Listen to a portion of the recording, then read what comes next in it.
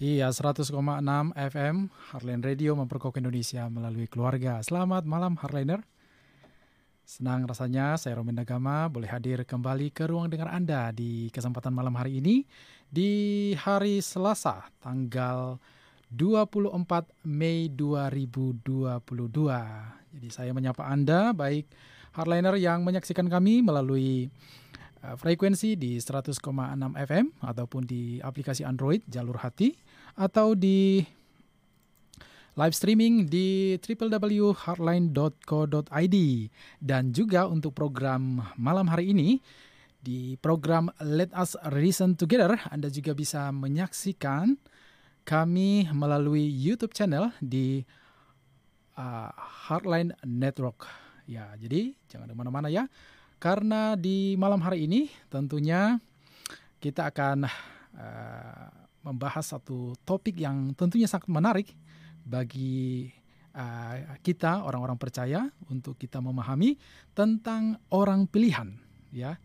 Dan program Let Us Reason Together ini dipersembahkan oleh Yayasan Pengembangan Apologetika Indonesia.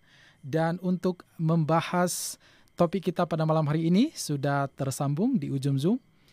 Sudah ada Bapak Evangelis Elsar S.Th. Langsung saja saya menyapa beliau. Selamat malam Bapak Bapak Evangelis Elsar S.Th. Selamat malam Bung Rommen, puji Tuhan. Iya. Bagaimana kondisi? Baik, sehat? Baik, puji Tuhan. Bapak dan keluarga bagaimana? Aman semuanya terkendali. Aman baik, semuanya. Sehat. Puji Tuhan.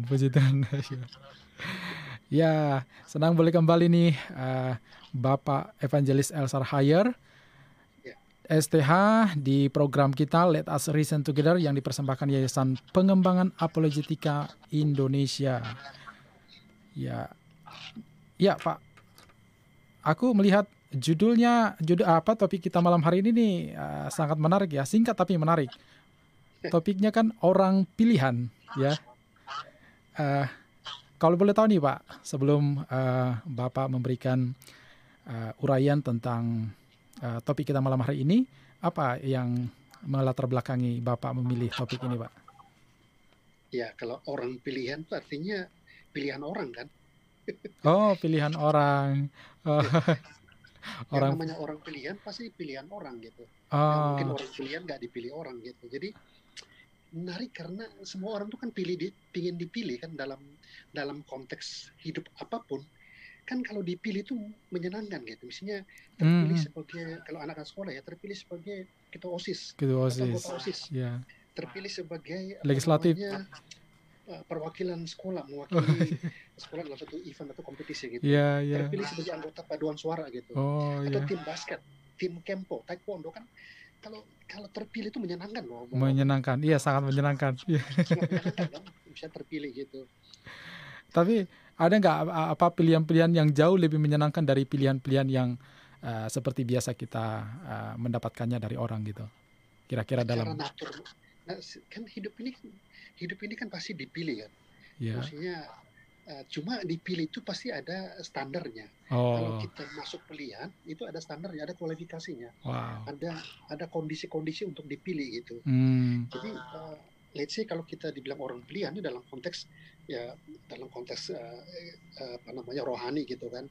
Itu kalau terpilih atau the chosen ones atau orang pilihan itu juga pasti ada kualifikasinya. Tapi pertanyaannya, kita memenuhi kualifikasi nggak sih? Oke, ya itu dia.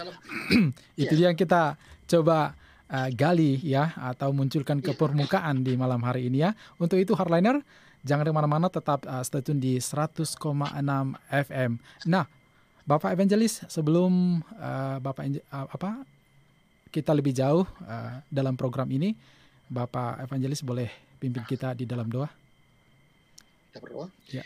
Bapak di surga, terima kasih untuk acara malam hari ini, program Let Us Reason Together bersama YPAI dan juga Heartline. Tuhan berkati program ini dalam konteks tema orang pilihan, dan Tuhan berkati percakapan kami supaya jadi berkat bagi semua pendengar, bahwa kami dipilih apakah kami memenuhi kualifikasi pilihan tersebut.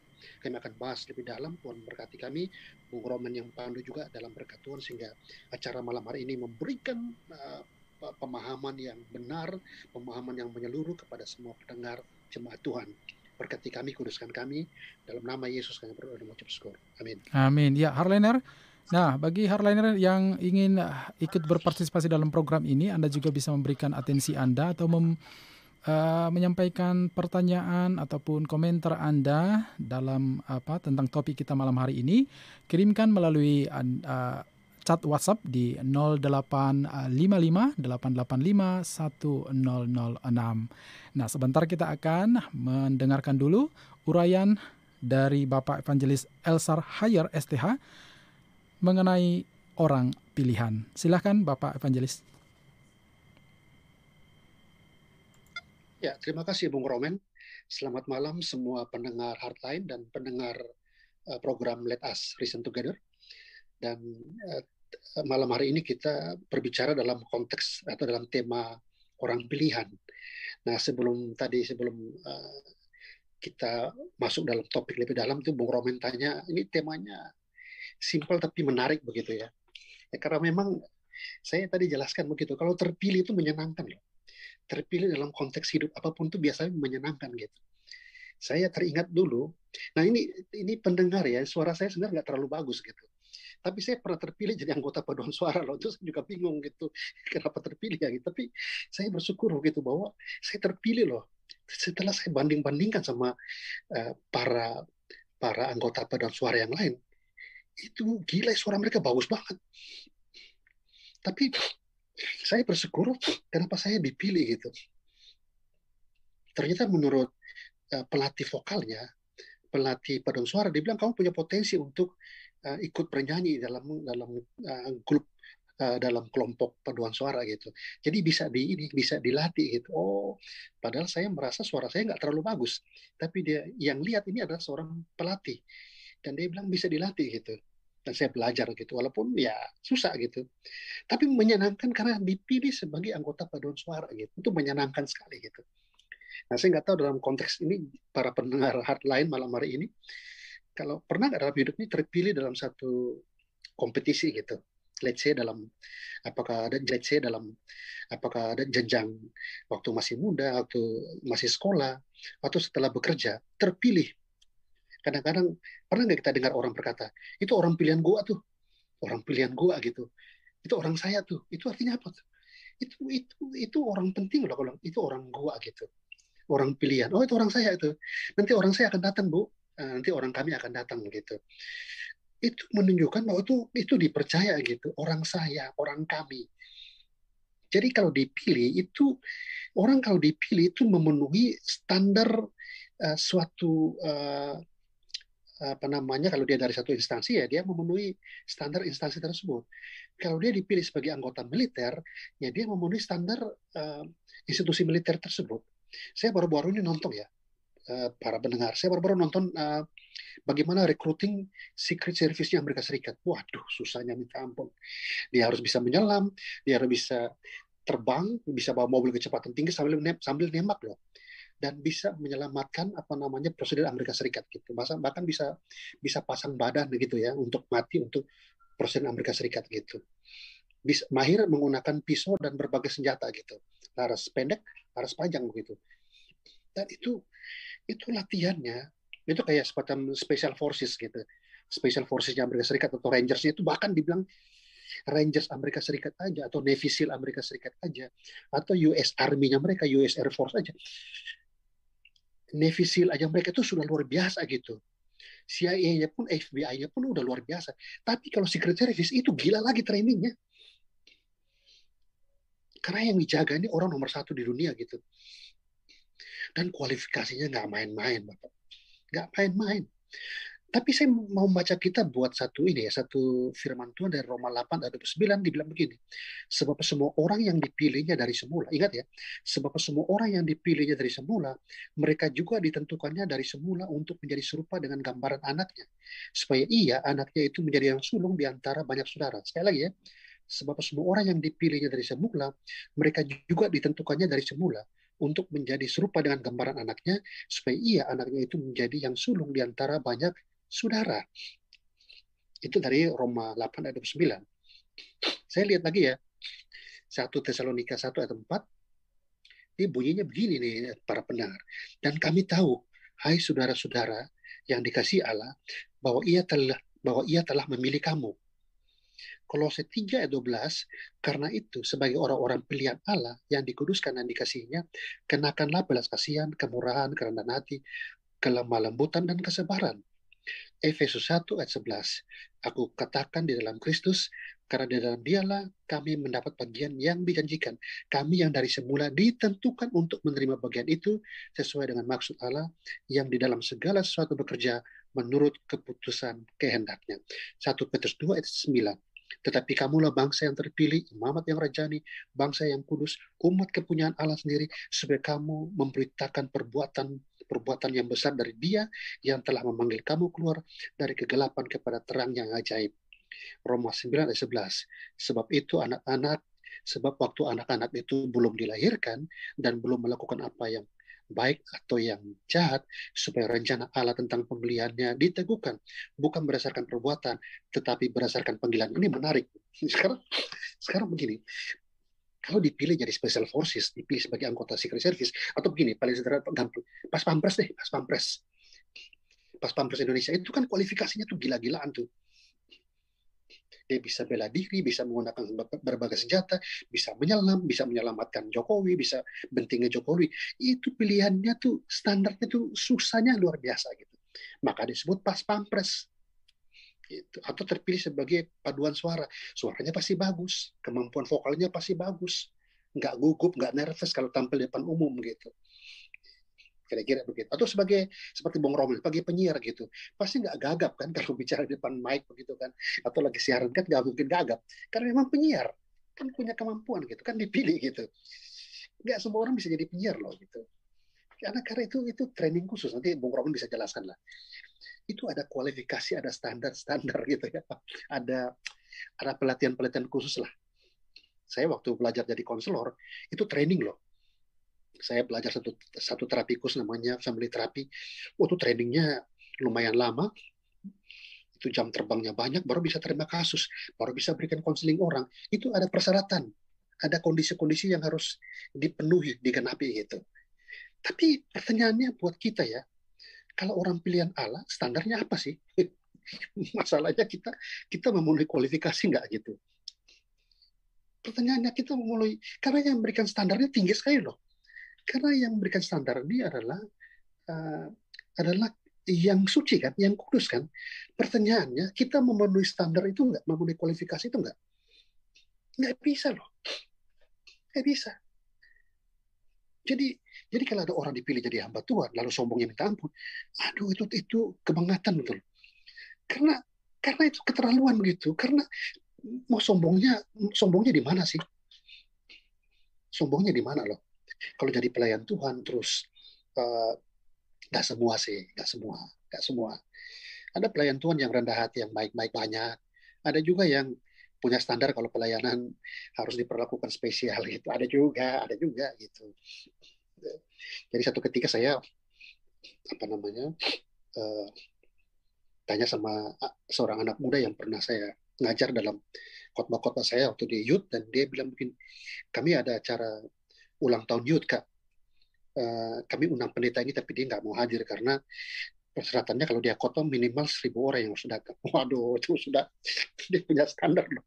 Jadi ini ada seorang pendeta, tidak perlu disebut namanya, tapi kalau dia bilang sama dia nggak mau datang ke youth ini karena youth ini hanya sanggup menghadirkan 300 orang muda.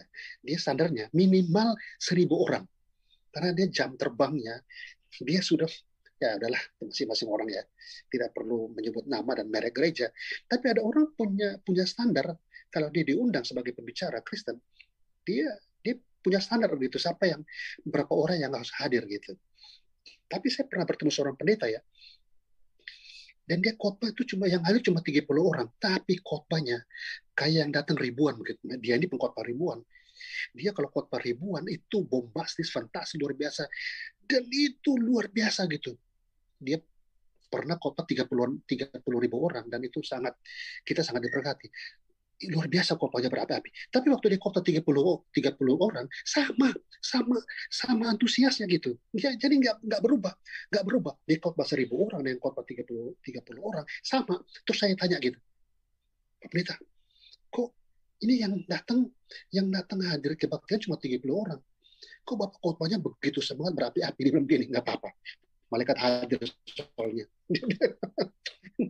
Itu nggak apa-apa, Tuhan hadir gitu. Jadi saya nggak peduli mau 1.000 orang, mau 3.000 orang, mau 300 orang, mau 30 orang, saya nggak peduli. Karena apa? Tuhan hadir. Tuhan hadir. Jadi kalau kita nih dipilih sebagai pelayan Tuhan, lalu kita buat ketentuan-ketentuan yang memberatkan orang yang mengundang kita, itu jadi masalah berat. Menurut saya itu jadi masalah begitu. Karena kita kualifikasinya apa sih untuk tawar-menawar begitu? Nggak ada gitu. Kalau jadi pas pampres, jadi gegana, jadi special forces, jadi secret service, jadi anggota OSIS, paskibraka, itu kan ada standar-standar kualifikasi. Betul kan? Tapi kalau dipilih jadi orang pilihan Tuhan, standarnya nggak ada. Itu cuma mercy, anugerah Tuhan. Satu ketika ada seorang anak muda tanya sama Pendeta Ponsius Takaliwang. Dia bilang, Pak Pendeta Ponsius, ini gue heran sama hidup gue ya. Ini hidup gue nih brengseknya minta ampun, hancur-hancuran hidup gue gini. Tapi kenapa gue dipilih Tuhan ya? Sementara ada orang hidupnya lebih baik begitu. Gak pernah mabok, gak pernah terlibat seks bebas, gak pernah terlibat kuasa gelap, hidupnya aman-aman aja, gak pernah terlibat narkoba, hidupnya aman-aman aja, tapi gak dipilih. Sementara saya yang hidupnya itu hancur-hancuran, dipilih Tuhan loh. Ini maksudnya apa sih? Dan Pendeta Ponsius Takaliwang bilang begitu. Itu namanya misteri anugerah. Itu hak prerogatifnya Tuhan gitu. Jadi kita mau bangga di mana, saudara? Mau bangga di mana? Nggak ada. Itu cuma anugerah, itu kemurahan Tuhan. Makanya saya baca lagi, supaya kita jangan sombong gitu. Bahwa kita tuh menjadi orang pilihan, karena semata-mata itu karena anugerah. Itu mystery of grace, misteri anugerah. Nanti kalau kita masuk surga, nanti tanya Tuhan, kenapa saya dipilih gitu? Tapi ini ada jawabannya. Yang Roma 8 atau 9. Sebab semua orang yang dipilihnya dari semula ya, udah ditentukan gitu. Dari semula, nanti ini ada perdebatan sih tentang predestinasi ganda, yang dipilih untuk diselamatkan, yang dipilih untuk tidak diselamatkan. Kan ada perdebatan kan, dipilih untuk diselamatkan dan dipilih untuk tidak diselamatkan. Itu akan ada perdebatan panjang. Tapi saya mau bilang bahwa kita dipilih karena Tuhan punya rencana gitu. Tetapi kamulah bangsa yang terpilih, imamat yang rajani, bangsa yang kudus, umat kepunyaan Allah sendiri. Jadi bahkan Roma 9:11, jamaat atau pendengar hardline malam ini coba lihat Alkitab ya. Roma 9:11 dia bilang gini, sebab waktu anak-anak itu belum dilahirkan ya, dan belum melakukan apa yang baik dan yang jahat. Jadi belum tahu ini buat baik atau jahat, belum dilahirkan. Tuhan udah punya rencana gitu. Jadi kita kualifikasinya nggak ada kualifikasinya. Itu semata-mata anugerah. Jadi orang pilihan itu artinya kemurahan Tuhan. Baca deh Yohanes 3:16. Karena begitu besar kasih Allah akan dunia ini, sehingga diberikannya anak yang tunggal. Supaya barang siapa yang percaya kepadanya tidak binasa, melainkan apa? Peroleh hidup yang percaya. Just faith. Sola fide, sola gracia. Hanya beriman, hanya percaya aja begitu. Jadi nggak ada dasar untuk kita sombong gitu. Semuanya karena anugerah gitu. Jadi orang pilihan artinya dipilih karena kemurahan Tuhan. Karena kemurahan Tuhan. Efesus 1:11. Aku katakan dalam Kristus ya. Aku katakan dalam Kristus. Karena di dalam dialah kami mendapat bagian yang dijanjikan. Kami yang dari dahulu ditentukan untuk menerima bagian itu sesuai dengan maksud Allah. Ini dalam Kristus ya. Jadi kita dipilih karena anugerah dalam Kristus. Itu yang Paulus bilang. Aku katakan di dalam Kristus. Karena di dalam dialah kami mendapat bagian yang dijanjikan. Kami yang dari dahulu semula ditentukan untuk menerima bagian itu sesuai dengan maksud Allah yang di dalam segala sesuatu bekerja menurut keputusan kehendaknya. Artinya karena kemurahan Allah dalam Kristus. Itu Yohanes 3:16. Itu ayat yang sering kita baca kan. Karena begitu besar kasih Allah akan dunia ini, sehingga diberikan anak yang tunggal kepada kita. Sehingga barang siapa yang percaya kepadanya tidak binasa, melainkan beroleh hidup yang kekal. Yang percaya loh. Itu karena bicara apa? Karena begitu besar kasih. Jadi kalau kita masuk disebut orang pilihan, itu udah pasti kasih gitu. Karena kita nggak punya kemampuan untuk negosiasi sama Tuhan bahwa Gue pantas dipilih nih karena gue buat baiknya banyak. Nggak ada itu. Gue pantas dipilih karena gereja gue jemaatnya paling besar, sumbangan untuk misi badan misinya paling besar. Nggak laku. Gereja yang paling kaya pun nggak laku kalau mau bersandar kepada kekayaan gerejanya, cabang-cabang gerejanya. Nggak laku, saya bilang. Karena dia bilang bahwa Tuhan yang memilih, bahkan sebelum kita berbuat baik dan jahat, Tuhan udah pilih begitu. Artinya apa? Ya semata-mata anugerah gitu. Jadi kalau yang lain-lain dipilih, itu karena ada standar, ada kualifikasinya, ada kondisi-kondisinya, ada persyaratannya. Nah kalau kita persyaratannya hanya percaya, terima sebagai ucapan syukur. Gue dipilih, itu yang dibilang pendeta Pontius, mystery of grace, misteri anugerah gitu. Ada orang yang bilang, gila ya, hidup gue hancur-hancuran tapi gue dipilih. Kok bisa ya dipilih gue gitu? Gue juga bingung dengan hidup gue gitu. Hidupnya hancur-hancuran, berantakan, tapi dipilih gitu. Itu anugerah, teman-teman. Itu anugerah. Semata-mata karena anugerah gitu. Jadi, kita nggak tahu ya ucapan terima kasih yang terdalam kepada Tuhan. Karena kita masuk kelompok yang diselamatkan gitu. Kita masuk kelompok yang disebut orang-orang pilihan. Oh, bangga gitu. Bangga kenapa? Bangganya kenapa? Karena kita nggak punya potensi gitu. Kita nggak punya potensi sebenarnya kan potensinya potensi dosa, banyak kelemahan gitu. Ya kan? Kita punya potensi apa? Potensi dosa, potensi kelemahan, tapi dipilih. Itu berarti anugerah. Kelebihan kita apa? Maksudnya kelebihan kita apa sehingga dipilih Tuhan? Nggak ada, hanya percaya aja gitu. Jadi kalau kita harus tahu ya, kita harus bangga kalau kita orang pilihan, bukan berarti karena kita punya spesifikasi yang istimewa. Nggak ada, teman-teman. Nggak ada, saudara.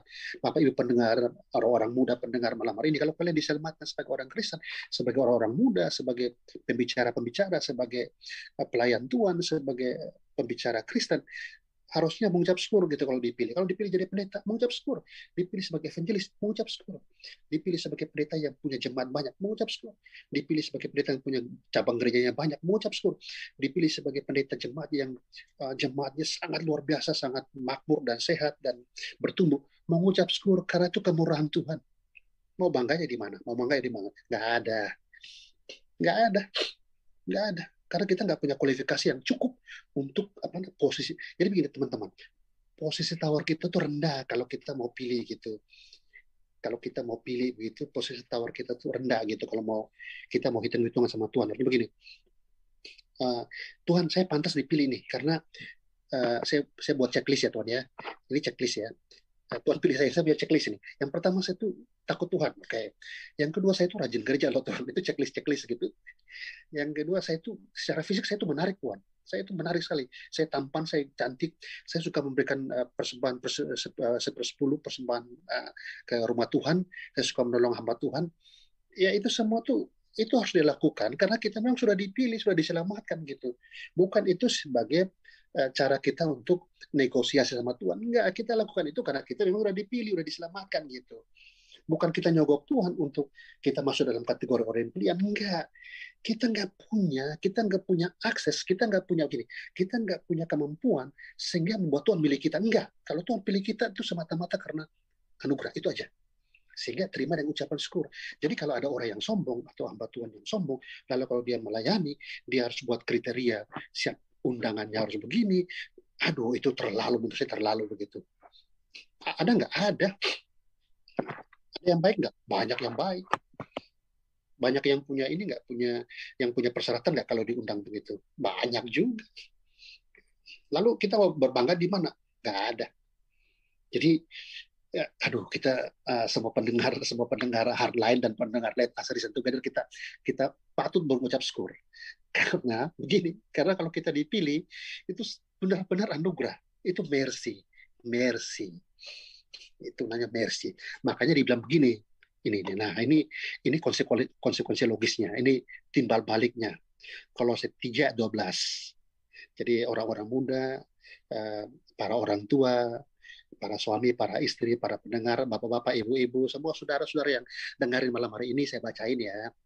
Kalau S.Th 12, karena itu sebagai orang-orang yang, saya lagi ya, kalau S.Th 12, karena itu sebagai orang-orang pilihan Allah yang dikuduskan dan dikasihinya, ya ini kan dipilih kan, orang pilihan Allah dikuduskan dikasihinya lagi. Ya udah kita terima aja gitu. Terima aja itu berkat, itu mercy, itu blessing gitu.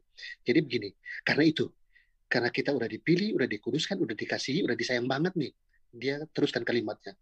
Kenakanlah, pakailah belas kasihan, kenakanlah kemurahan, kerendahan hati, kelemah lembutan dan kesabaran. Nggak usah sombong. Dia bilang udah, lu punya ya. Jadi karena gue udah pilih, kira-kira begini, bahasanya begini. Karena gue udah pilih lu nggak punya, lu nggak pantas dipilih, tapi gue pilih lu, gue kuduskan lu, gue kasihi lu. Karena itu gue minta lu punya belas kasihan sama orang. Gue minta lu murah hati sama orang. Gue minta lu selalu rendah hati. Gue minta lu lemah lembut dan lu sabar dalam segala hal. Gitu. Itu aja cukup, nggak usah banyak-banyak, gitu. Sederhana sekali gitu, udah. Karena kita nggak bisa sombong dengan apa yang kita punya, gitu. Nggak ada, itu kemurahan Tuhan. Karena Tuhan bilang begini, ya karena udah dipilih, udah dikuduskan, udah dikasih, ya udah dibilang gini, ya udah balasnya gini aja deh, balasnya udah belas kasihan deh sama orang. Kemudian murah hati gitu, jangan cepat marah, ngamuk, kejam sama orang, maki-maki orang, gitu ya. Murah hati gitu, peduli sama orang, mengasihi orang, kerendahan hati itu kan sifat-sifat Kristus kan, kelemah lembutan gitu ya, kindness ya dibilang, gentleness gitu, kemudian kesabaran gitu. Nah, mungkin dalam konteks sekarang orang Kristen mungkin udah nggak terjebak lagi dengan kuasa okultisme, kuasa gelap, tapi yang namanya kesabaran ini, wah ini battle, ini perang nih. Kadang-kadang kan nggak sabar kan dalam hidup, kadang-kadang ada hamba Tuhan ribut sama hamba Tuhan gitu, karena persoalan-persoalan gitu, masalah apa harta guna gini gereja lah, masalah aset gereja lah gitu, ribut gitu. Makanya Paulus bilang kalau berantem jangan sampai saling membinasakan gitu. Ada berantem-berantemnya. Jadi udahlah, kita mengucap syukur malam hari ini bahwa kita dipilih bukan karena hebat, bukan karena kemampuan kita, bukan karena kita punya kelebihan, karena posisi tawar kita lemah, semua karena memang Tuhan udah rencanakan. Planningnya tuh luar biasa gitu. Planningnya udah jauh-jauh. Bahkan kita sebelum buat dosa, bahkan kita sebelum buat benar dan salah, Tuhan udah tentukan gitu. Kamulah umat yang, bangsa yang terpilih, imamat yang rajani. Udah ditentukan untuk diselamatkan. Udah dipilih jauh-jauh sebelumnya. Karena itu, ya berlaku baiklah sama orang, melayani Tuhan lah gitu. Saya pikir begitu, nanti kita masuk dalam diskusi yang lebih menarik.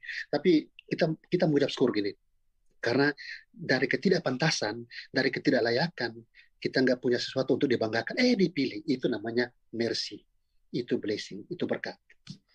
Ya biarlah ini menjadi, mudah-mudahan ini dimengerti oleh jemaat bahwa kalau kita jadi Kristen, kita dipilih semata-mata karena mercy, kemurahan Tuhan. Tuhan memberkati kita. Iya, puji Tuhan. Kita dipilih karena mercy ya, anugerah Tuhan. Wah, luar biasa. Terima kasih kepada Bapak Evangelis Elsar S.Th yang sudah memberikan pemaparan tentang topik kita malam hari ini, tentang orang pilihan. Ya, bagi hardliner yang ingin ikut berpartisipasi dalam program ini, Anda bisa mengirimkan atensi Anda ataupun pertanyaan komentar Anda melalui chat WA di 0855 885 1006. Iya, Bapak Evangelis. Wah, luar biasa penjelasannya. Ya, ternyata kita orang-orang Kristen maksudnya ya, Pak. Orang-orang Kristen, kita adalah pilihan, begitu, pilihan, tetapi bukan karena kita bukan karena kita sudah memenuhi standar kualifikasi untuk kita dipilih ya sebagai umat pilihan, tetapi oleh karena anugerah Tuhan semata, begitu, luar biasa. Nah, jadi kalau demikian Pak, kalau pada akhirnya manusia itu dipilih bukan karena mereka memenuhi standar kualifikasi untuk dipilih, namun kenapa akhirnya ada sebagian yang dipilih, ada sebagian lagi yang tidak dipilih? Kenapa bisa terjadi begini, Pak? Ini menarik, tapi ini akan panjang topiknya nih, antara yang ada namanya predestinasi ganda kan. Ada yang ditentukan untuk dibinasakan, ada yang ditentukan untuk tidak dibinasakan. Jadi ini perdebatan. Ada yang berpendapat kok Tuhan nggak adil ya, dia udah bisa mana yang diselamatkan, mana tidak diselamatkan begitu. Masalahnya kita nggak tahu siapa yang diselamatkan, siapa yang tidak diselamatkan gitu. Jadi Injil harus disebarkan kepada semua orang.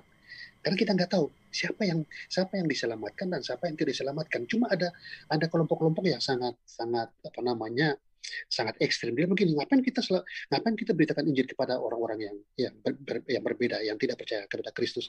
Jelas-jelas mereka udah ditentukan untuk tidak diselamatkan. Kita nggak tahu. Karena itu, karena kita nggak tahu, kita beritakan Injil aja. Kita nggak tahu. Jadi kita beritakan. Nah, yang terima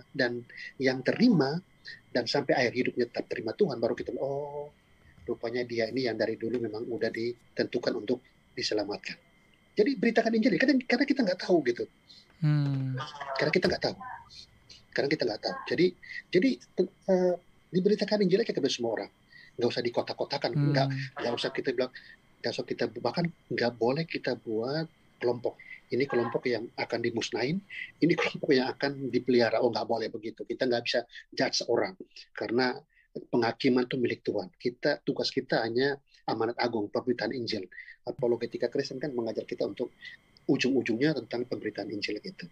Jadi artinya ini pilihan Tuhan di sini kepada umat manusia, yang sebagian dipilih, yang sebagian tidak, bukan berarti akhirnya umat-umat pilihan yang manusia-manusia yang sudah dipilih ini akhirnya berpangku tangan, tidak lagi akhirnya memberitakan Injil begitu, supaya yang lain juga dipilih begitu. Iya, karena kita nggak tahu siapa yang diselamatkan, siapa yang tidak diselamatkan. Karena kita nggak tahu, itu haknya Tuhan gitu. Jadi kita beritakan Injil, tetap beritakan Injil. Nah, nanti kita lihat, oh ternyata orang-orang ini yang diterima Injil sampai akhirnya, sampai masa konsumasi pada masa the last day, pada hari penghakiman, Judgment Day itu, dia tetap percaya kepada Kristus. Baru kita bisa bilang, oh ini yang dari dulu memang ditentukan untuk diselamatkan. Sementara ada yang tidak terima, sampai akhir hidupnya tidak terima. Oh, ini yang memang dari dulu ditentukan untuk tidak diselamatkan. Karena kita nggak boleh langsung hukum semua. Karena Tuhan bilang, kalau lu cabut itu gandum, lu cabut itu ilalang, itu gandumnya juga ikut kecabut begitu. Jadi biarin aja dulu. Biarin aja dulu. Iya. Wah, menarik. Jadi ya kita bersyukur aja bahwa kita masuk dalam kelompok orang pilihan. Karena ternyata masih banyak sekali orang di luar sana yang tidak termasuk sebagai kaum pilihan itu, gitu ya Pak ya. Dan karena itu Injil harus diberitakan gitu. Dan apa kira-kira yang akan ganjaran bagi mereka yang tidak termasuk sebagai kaum pilihan? Dan apa yang menjadi ganjaran dari mereka yang sudah dipilih begitu Pak? Ya, Yohanes 3:16, bangsa yang percaya kepadanya tidak akan binasa kan, melainkan peroleh hidup yang kekal. Itu sudah itu udah final answer gitu, udah sangat itu konteks saya itu sangat jelas sekali kan, yang percaya kepada Kristus. Jadi artinya bagi barang siapa yang dipilih, artinya otomatis dia harus percaya Kristus begitu Pak ya? Udah pasti, dalam konteks ini udah pasti. Karena Jadi di Kisah para Rasul, di Pekolong Langit itu tidak ada nama lain yang bisa menyelamatkan gitu. Jadi bagi mereka yang tidak percaya kepada Kristus, artinya mereka bukanlah kaum pilihan begitu Pak? Mereka tidak menerima anugerah pilihan. Yang masuk dalam, karena begini, kalau Efesus 11 dia bilang gini, Efesus 11 dia bilang, aku katakan di dalam Kristus. Artinya begini, itu mutlak, itu normatif, itu absolut, harus dalam Kristus. Iya. En Kristo kan, Paulus bilang di dalam Kristus. Kristen artinya kan di dalam Kristus. Jadi dia bilang begini, itu Efesus 11, aku katakan di dalam Kristus, karena di dalam dialah kami mendapat bagian yang dijanjikan. Kami yang dari semula ditentukan. Jadi nggak mungkin sampai kepada Bapa kalau tidak melalui Kristus. Iya. Jadi sederhana sekali, barang siapa percaya kepadanya tidak binasa. Udah jelas, itu final tuh. Itu menurut saya itu nggak bisa ditawar lagi, itu sudah absolut itu. Absolut ya. Bang Rommen. Tidak bisa diganggu gugat lagi. Nggak bisa digigit, maksudnya yang lain-lain masih bisa diperdebatkan, maksudnya kalau baptisan masih bisa diperdebatkan, masih ribut, keselamatan bisa hilang, tidak bisa hilang, itu masih dua kubu masih bertengkar. Ada kelompok yang mengatakan bahwa sekali selamat tetap selamat, ada yang bilang bisa hilang, itu masih juga ribut. Ada yang ribut tentang baptisan, tapi keselamatan hanya dalam nama Yesus, itu mutlak, itu nggak bisa diperdebatkan. Yang lain masih bisa diributkan. tentang ini cara baptisan masih ribut, yang lain-lain masih bisa ribut, kuasa bahasa roh juga masih bisa ribut, itu masih bisa ribut segala macam perdebatan. Tapi yang nggak bisa diperdebatkan adalah keselamatan mutlak dalam nama Yesus. Itu nggak bisa diperdebatkan. Itu isu besar gitu. Kalau yang lain tuh mencari isu-isu kecil yang masih bisa kompromi. Tapi kalau yang ini nggak bisa kompromi. Jadi kalau orang pilihan itu yang Paulus bilang di dalam Kristus, itu aja. Kristus. Di dalam Kristus. Jadi di luar Kristus berarti udah pasti bukan pilihan. Ya, bisa berbuat banyak, nggak bisa. Sama itu yang perumpamaan pohon anggur kan? Iya. Pokok anggur kan nggak berdaya, itu mati. Kalau dipotong nggak ada pokoknya, mati gitu. Iya. Gitu. Banyak analogi yang Tuhan pakai, pokok anggur lah segala macam, air hidup lah. Jadi kalau nggak minum, sedangkan kebutuhan manusia kan air kan. Kalau kita nggak makan 2 hari 3 hari masih bisa bertahan, tapi kalau sampai 1 minggu nggak minum mati. Iya, mati. Betul. Air hidup kan, karena Tuhan pakai hal-hal sederhana. Intinya di luar Kristus mati, itu aja. Jadi orang pilihan artinya di dalam Kristus. Itu yang dibilang Efesus 1:11. Orang pilihan artinya di dalam Kristus. Nah, Pak, kembali ke awal tadi, kita masih kembali ke situ. Nah, kalau tadi ada umat manusia yang tidak punya kualifikasi tadi sebagai oknum yang dipilih. Nah, kenapa Tuhan tetap seperti dalam tanda kutip ngotot milih orang-orang yang tidak punya kualifikasi itu, Pak? Apa yang mendasari Tuhan melakukan pilihan seperti itu? Nah, itu yang tadi saya jelaskan, bahwa ada juga seorang penanya yang nanya ke seorang pendeta Pontius Napelehuang. Dia bilang, kenapa? Ditanya pendeta Pontius, Pak, ini sebenarnya saya itu tidak memenuhi kriteria loh. Hidup saya itu hancur-hancuran, hidup babak belur, hancur-hancuran gitu. Tapi kenapa saya dipilih? Dan pendeta bilang gini, itu misteri anugerah gitu. Misteri anugerah. Itu misteri anugerah gitu. Dan dia bilang begini, bercanda, kamu hidup benar ya, takut Tuhan. Takut Tuhan ya, sampai kau meninggal masuk surga tanya Tuhan langsung deh. Ya, dia bercanda aja begitu. Tanya Tuhan langsung di surga, kenapa Tuhan pilih dia? Karena Tuhan punya intervensi khusus begitu. Jadi sebenarnya kita nggak memenuhi, makanya dibilang ini mercy. Ini blessing. Kita hanya percaya aja. Aduh, modal kita itu ya kemurahan cuma Tuhan, percaya aja begitu. Kemurahan Tuhan ya. Udah pasti kemurahan Tuhan. Karena gini loh, kita nggak ada kualifikasi kan, betul kan? Gak ada kualifikasi gitu. Nah, posisi tawar kita apa? Posisi jual beli kita apa? Yang bisa kita buat Tuhan tuh tertarik sama kita gitu. Kita proposal gitu. Kita mau propose ke Tuhan gitu. Nah, proposal saya agar diterima oleh Tuhan, dipilih Tuhan. Sekarang nggak ada gitu. Maksudnya tuh perbedaan langit dan bumi kan. Maksudnya dari kesucian aja udah kalah gitu. Lalu kita mau bagaimana yang terbatas mau propose yang tidak terbatas gitu. Kan begitu kan? Ya. Tapi kenapa dipilih begitu? Itu rencana Tuhan. Ya.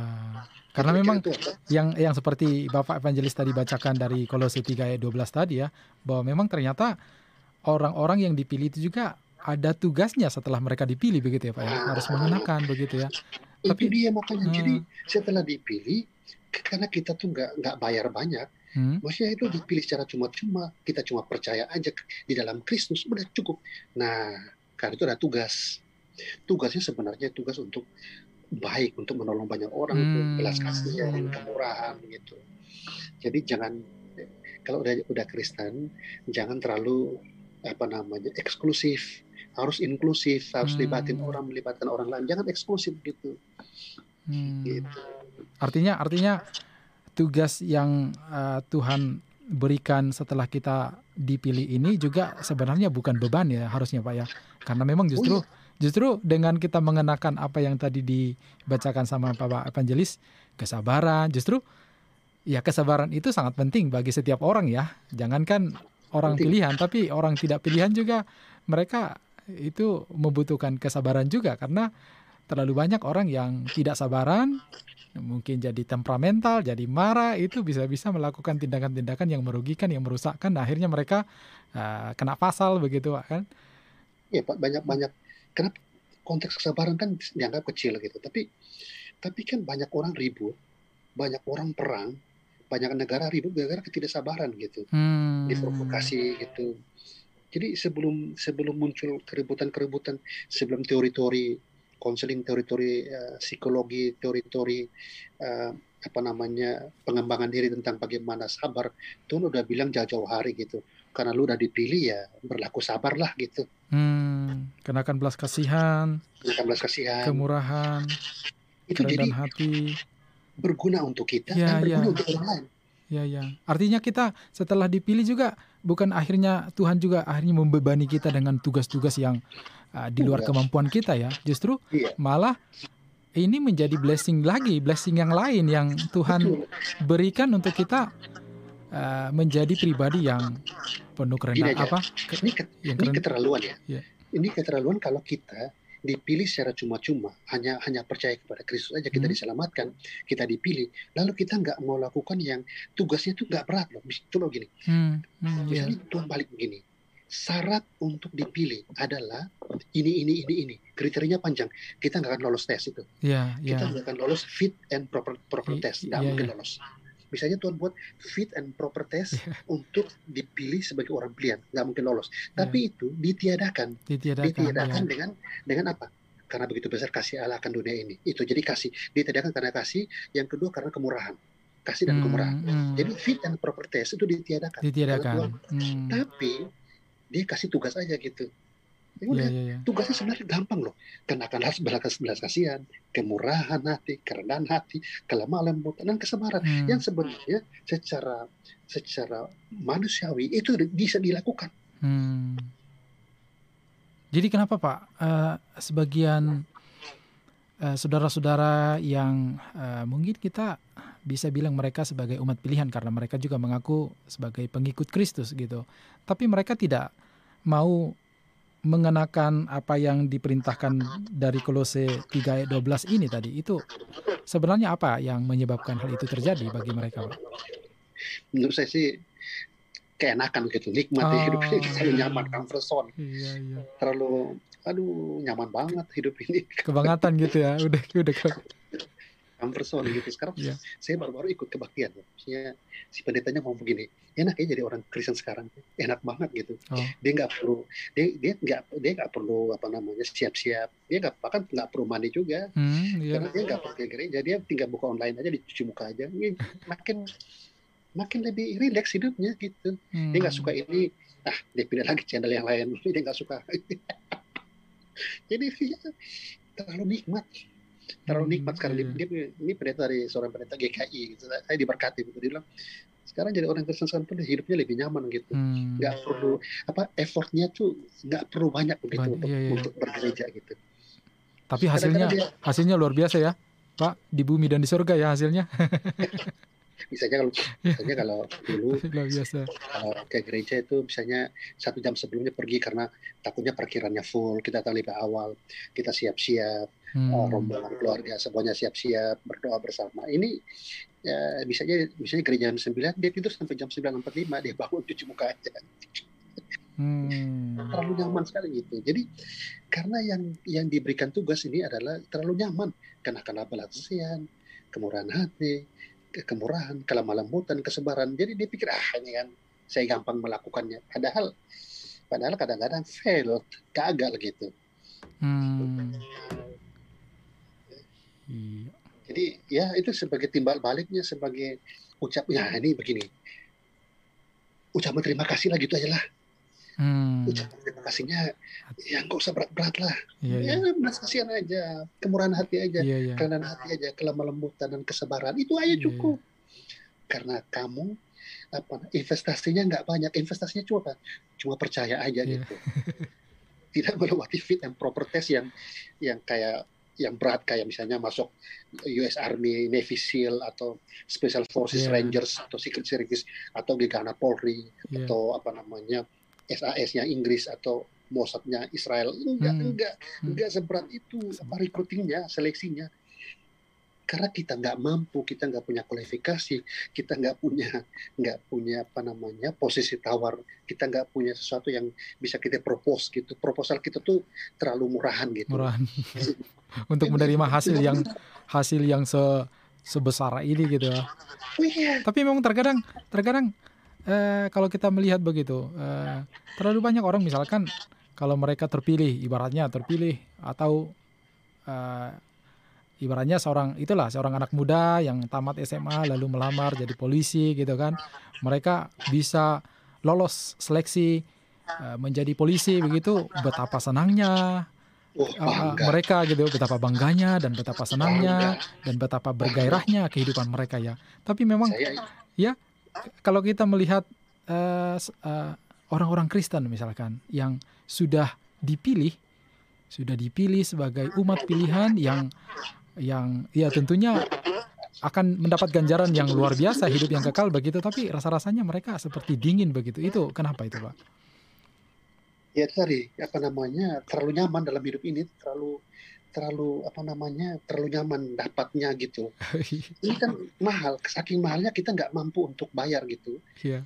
Bukan murahan gitu. Kita yang dikasih karena kita nggak mampu bayar, sehingga diberikan secara baik kepada kita, hanya kita percaya aja, sehingga kita merasa bahwa, nah ini tidak bersyukur, itu aja jawabannya. Ya. Hanya tidak bersyukur, nggak tahu, sih gini, sorry, ini kata kalimatnya kasar ya, nggak tahu diri gitu. Nggak tahu diri, iya. Memang, ini agak kasar gitu. Ya di dunia ini memang terkadang terbalik, Pak. Aku juga, kalau aku istilahnya merenungkan begitu ya, terkadang memang di dunia ini kita manusia ini memberikan penghargaan kepada sesuatu yang sangat penting sekali dengan murah begitu, Pak. Ibaratnya kita kan sangat butuh sekali dengan udara kan. Siapa yang mampu bertahan hidup tanpa udara gitu kan. Tapi itu kita mendapatkan gratis. Kita bisa beli mungkin udara yang sebanyak mungkin dengan harga yang sangat murah begitu. Ya kan? Dan karena memang Tuhan sediakan itu semua ya, sediakan udara untuk kebutuhan kita hidup. Tapi misalkan air juga, kita sangat-sangat butuh air gitu kan. Tapi kita bisa mendapatkan air itu dengan sangat mudah, sehingga seolah-olah kita akhirnya menganggap air itu tidak terlalu penting gitu kan. Tapi misalkan tapi sebaliknya, ketika ada barang-barang yang tidak terlalu kita butuhkan, tapi manusia biasa memberikannya dengan harga yang sangat mahal. Misalkan arloji yang sampai 6 miliar, 12 miliar begitu kan. Kita sebenarnya nggak butuh itu, tapi harganya sangat mahal begitu, Pak. Nah, ini aku pikir sama halnya dengan keselamatan itu yang Tuhan berikan oleh karena kita sudah dipilih, walaupun tidak punya standar kualifikasi itu, tetapi akhirnya kita tidak mensyukuri, tidak akhirnya dengan penuh gairah menerima itu sebagai sesuatu yang sangat berharga begitu, Pak.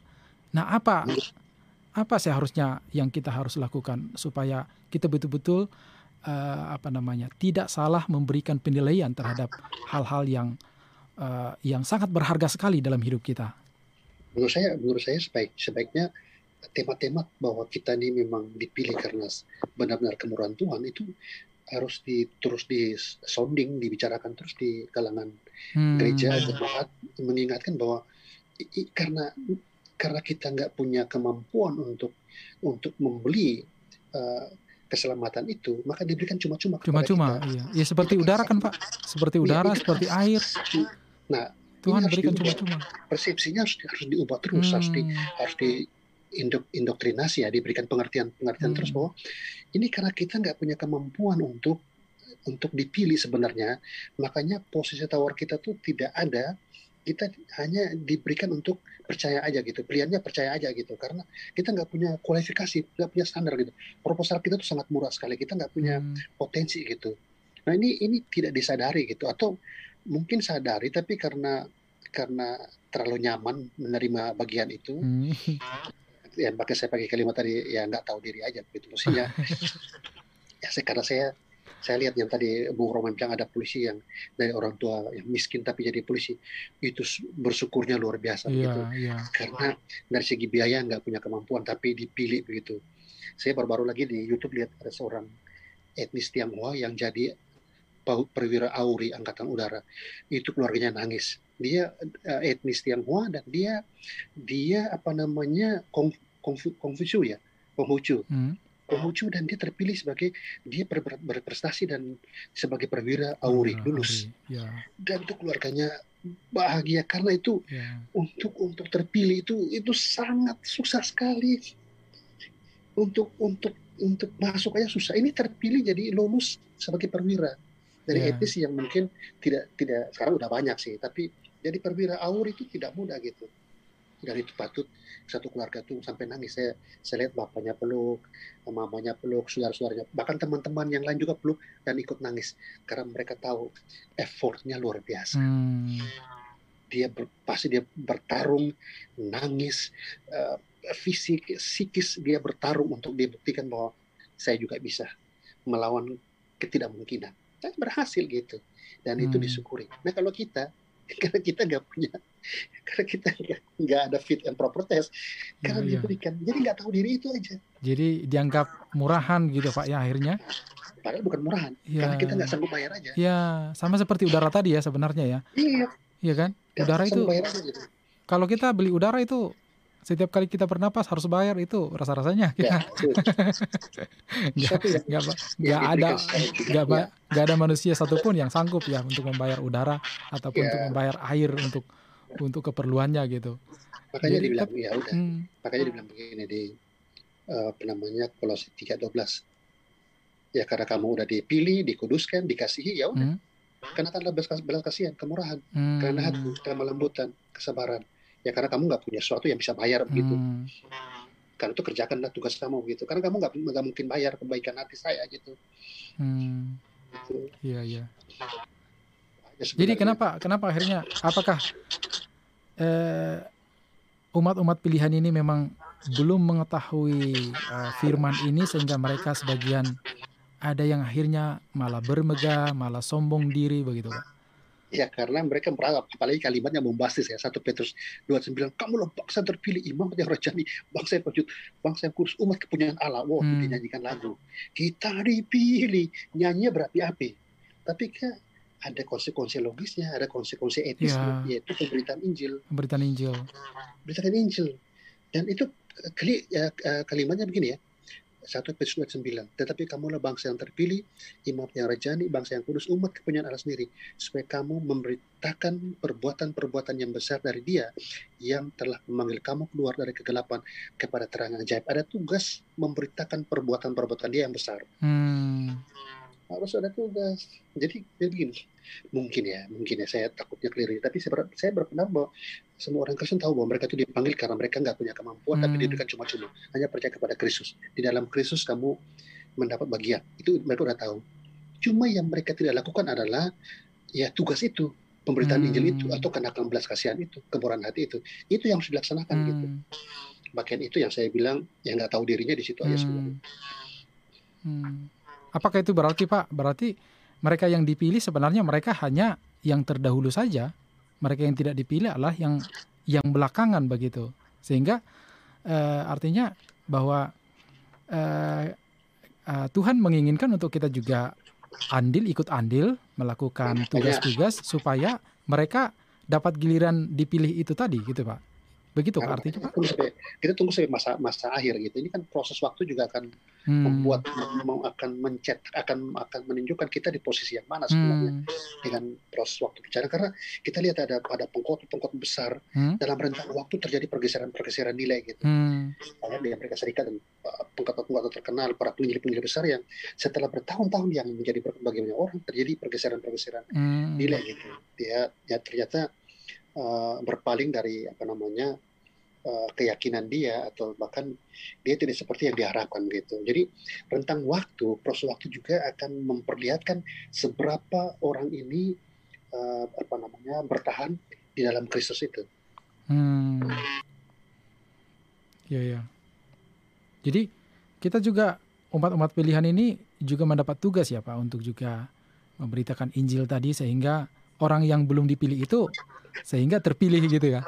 Begitu Kak Pak? Atau memang sudah itu ada menjadi determinisme bahwa kalau sudah tidak dipilih sekarang ya udah nggak bakalan dapat kesempatan lagi.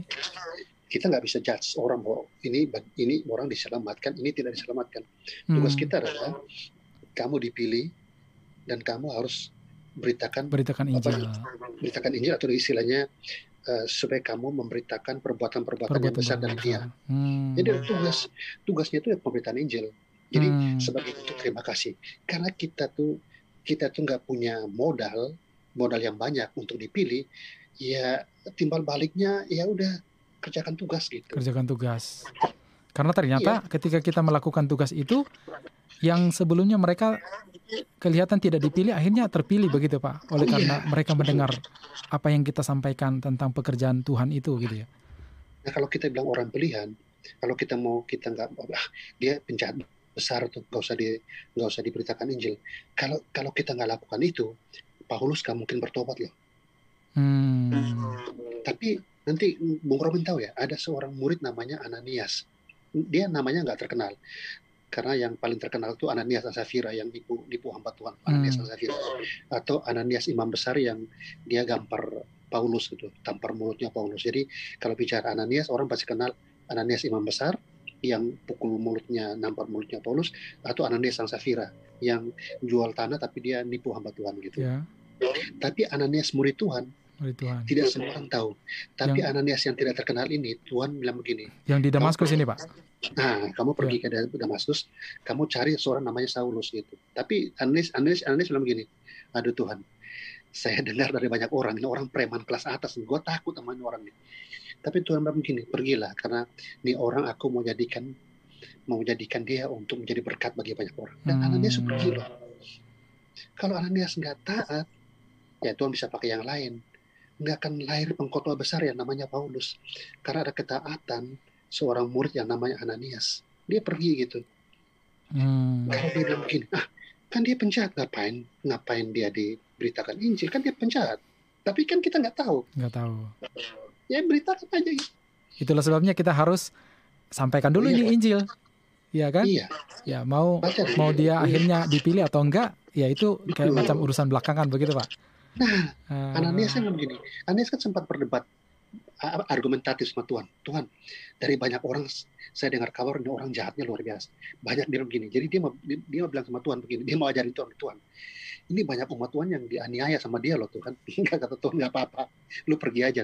Ini orang saya punya rencana dengan dia gitu untuk menjadi berkat bagi banyak orang. Jadi pergi. Dia pergi gitu karena yang perintahkan Tuhan gitu. Coba kalau dia mau pergi. Ya mungkin proses pertobatannya Paulus terjadi, tapi mungkin agak lama begitu. Tapi karena dia taat, Paulus yang penjahat besar, penganiaya jemaat, masuk kategori atau ternyata memang dia udah dipilih untuk diselamatkan gitu. Ya. Kalau kita udah dipilih ya, kita punya tugas memberitakan perbuatan-perbuatan Tuhan yang besar. Itu aja dulu. Dan kita Oke, ini Bapak Evangelis sudah di ujung program nih, kita tidak terasa sudah di hampir menit ke-59. Nah, boleh Bapak Evangelis untuk memberikan statement terakhirnya sebagai kesimpulan dari pembahasan topik kita malam hari ini. Terima kasih Bang Rommen, semua pendengar Hardline, semua penikmat dan pendengar Let Us Reason Together. Topik malam ini adalah orang pilihan. Kita bersyukur karena kita masuk orang pilihan. Itu bersyukur dulu. Bersyukurnya pertama karena itu semata-mata karena mercy. Anugerah Tuhan. Yang kedua kita bersyukur karena kita nggak punya potensi untuk dipilih, tapi dipilih. Jadi itu yang pertama, kita dipilih karena itu semata-mata mercy, anugerah Tuhan. Yang kedua kita nggak punya sesuatu untuk dipilih, tapi dipilih. Dan kita punya tugas karena kita udah dipilih secara cuma-cuma dan dikuduskan, dikasihnya Tuhan. Kita punya tugas, yaitu Tuhan minta kita untuk kenakan belas kasihan, kemurahan hati, kerendahan hati, kelemah lembutan, kesabaran. Dan Tuhan minta kita memberitakan perbuatan-perbuatan Dia yang besar kepada banyak orang. Amin. Tugas kita sebagai wujud terima kasih kepada Tuhan yang milik kita. Itu aja. Ya. Tuhan berkasih. Terima kasih Bapak Evangelis Elsar yang sudah memberikan pencerahan bagi kita di malam hari ini dengan topik orang pilihan. Dan bagi hardliner yang ingin kembali menyaksikan program ini, Anda juga bisa menyaksikannya kembali di YouTube channel kami di Hardline Network. Ya, untuk menutup perjumpaan kita di malam hari ini, Bapak Pendeta, di program Let Us Reason Together, persembahan Yayasan Pengembangan Apologetika Indonesia, boleh Bapak Evangelis untuk pimpin kita di dalam doa. Bapak di surga, terima kasih untuk program malam hari ini, program Let Us Reason Together bersama YPAI dan Hardline, Yang berterima kasih karena Tuhan memberkati kami, proses siaran berlangsung yang baik, berkati Bung Rommen dan semua staf yang ada. Program selanjutnya Tuhan berkati. Terima kasih Bapa di surga, dalam nama Yesus yang berdoa dan mengucap syukur. Haleluya. Amin. Amin. Ya, terima kasih Bapak Evangelis Elsar S.Th yang sudah memberkati kita di malam hari ini. Sampai ketemu kembali di waktu-waktu yang akan datang. Amin. Iya. Ya, Hardliner, demikianlah program Let Us Reason Together, persembahan dari Yayasan Pengembangan Apologetika Indonesia.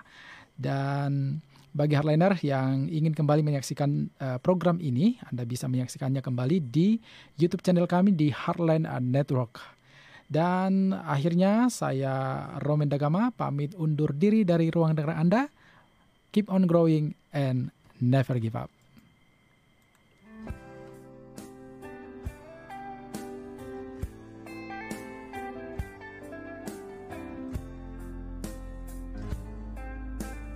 Ku sambut uluran tanganmu dan berharap hanya padamu. Kau selalu dekat di hatiku, Kau Yesusku, Tuhanku yang maha mampu. Engkaulah pelangi rumahku, bersinar di setiap waktu.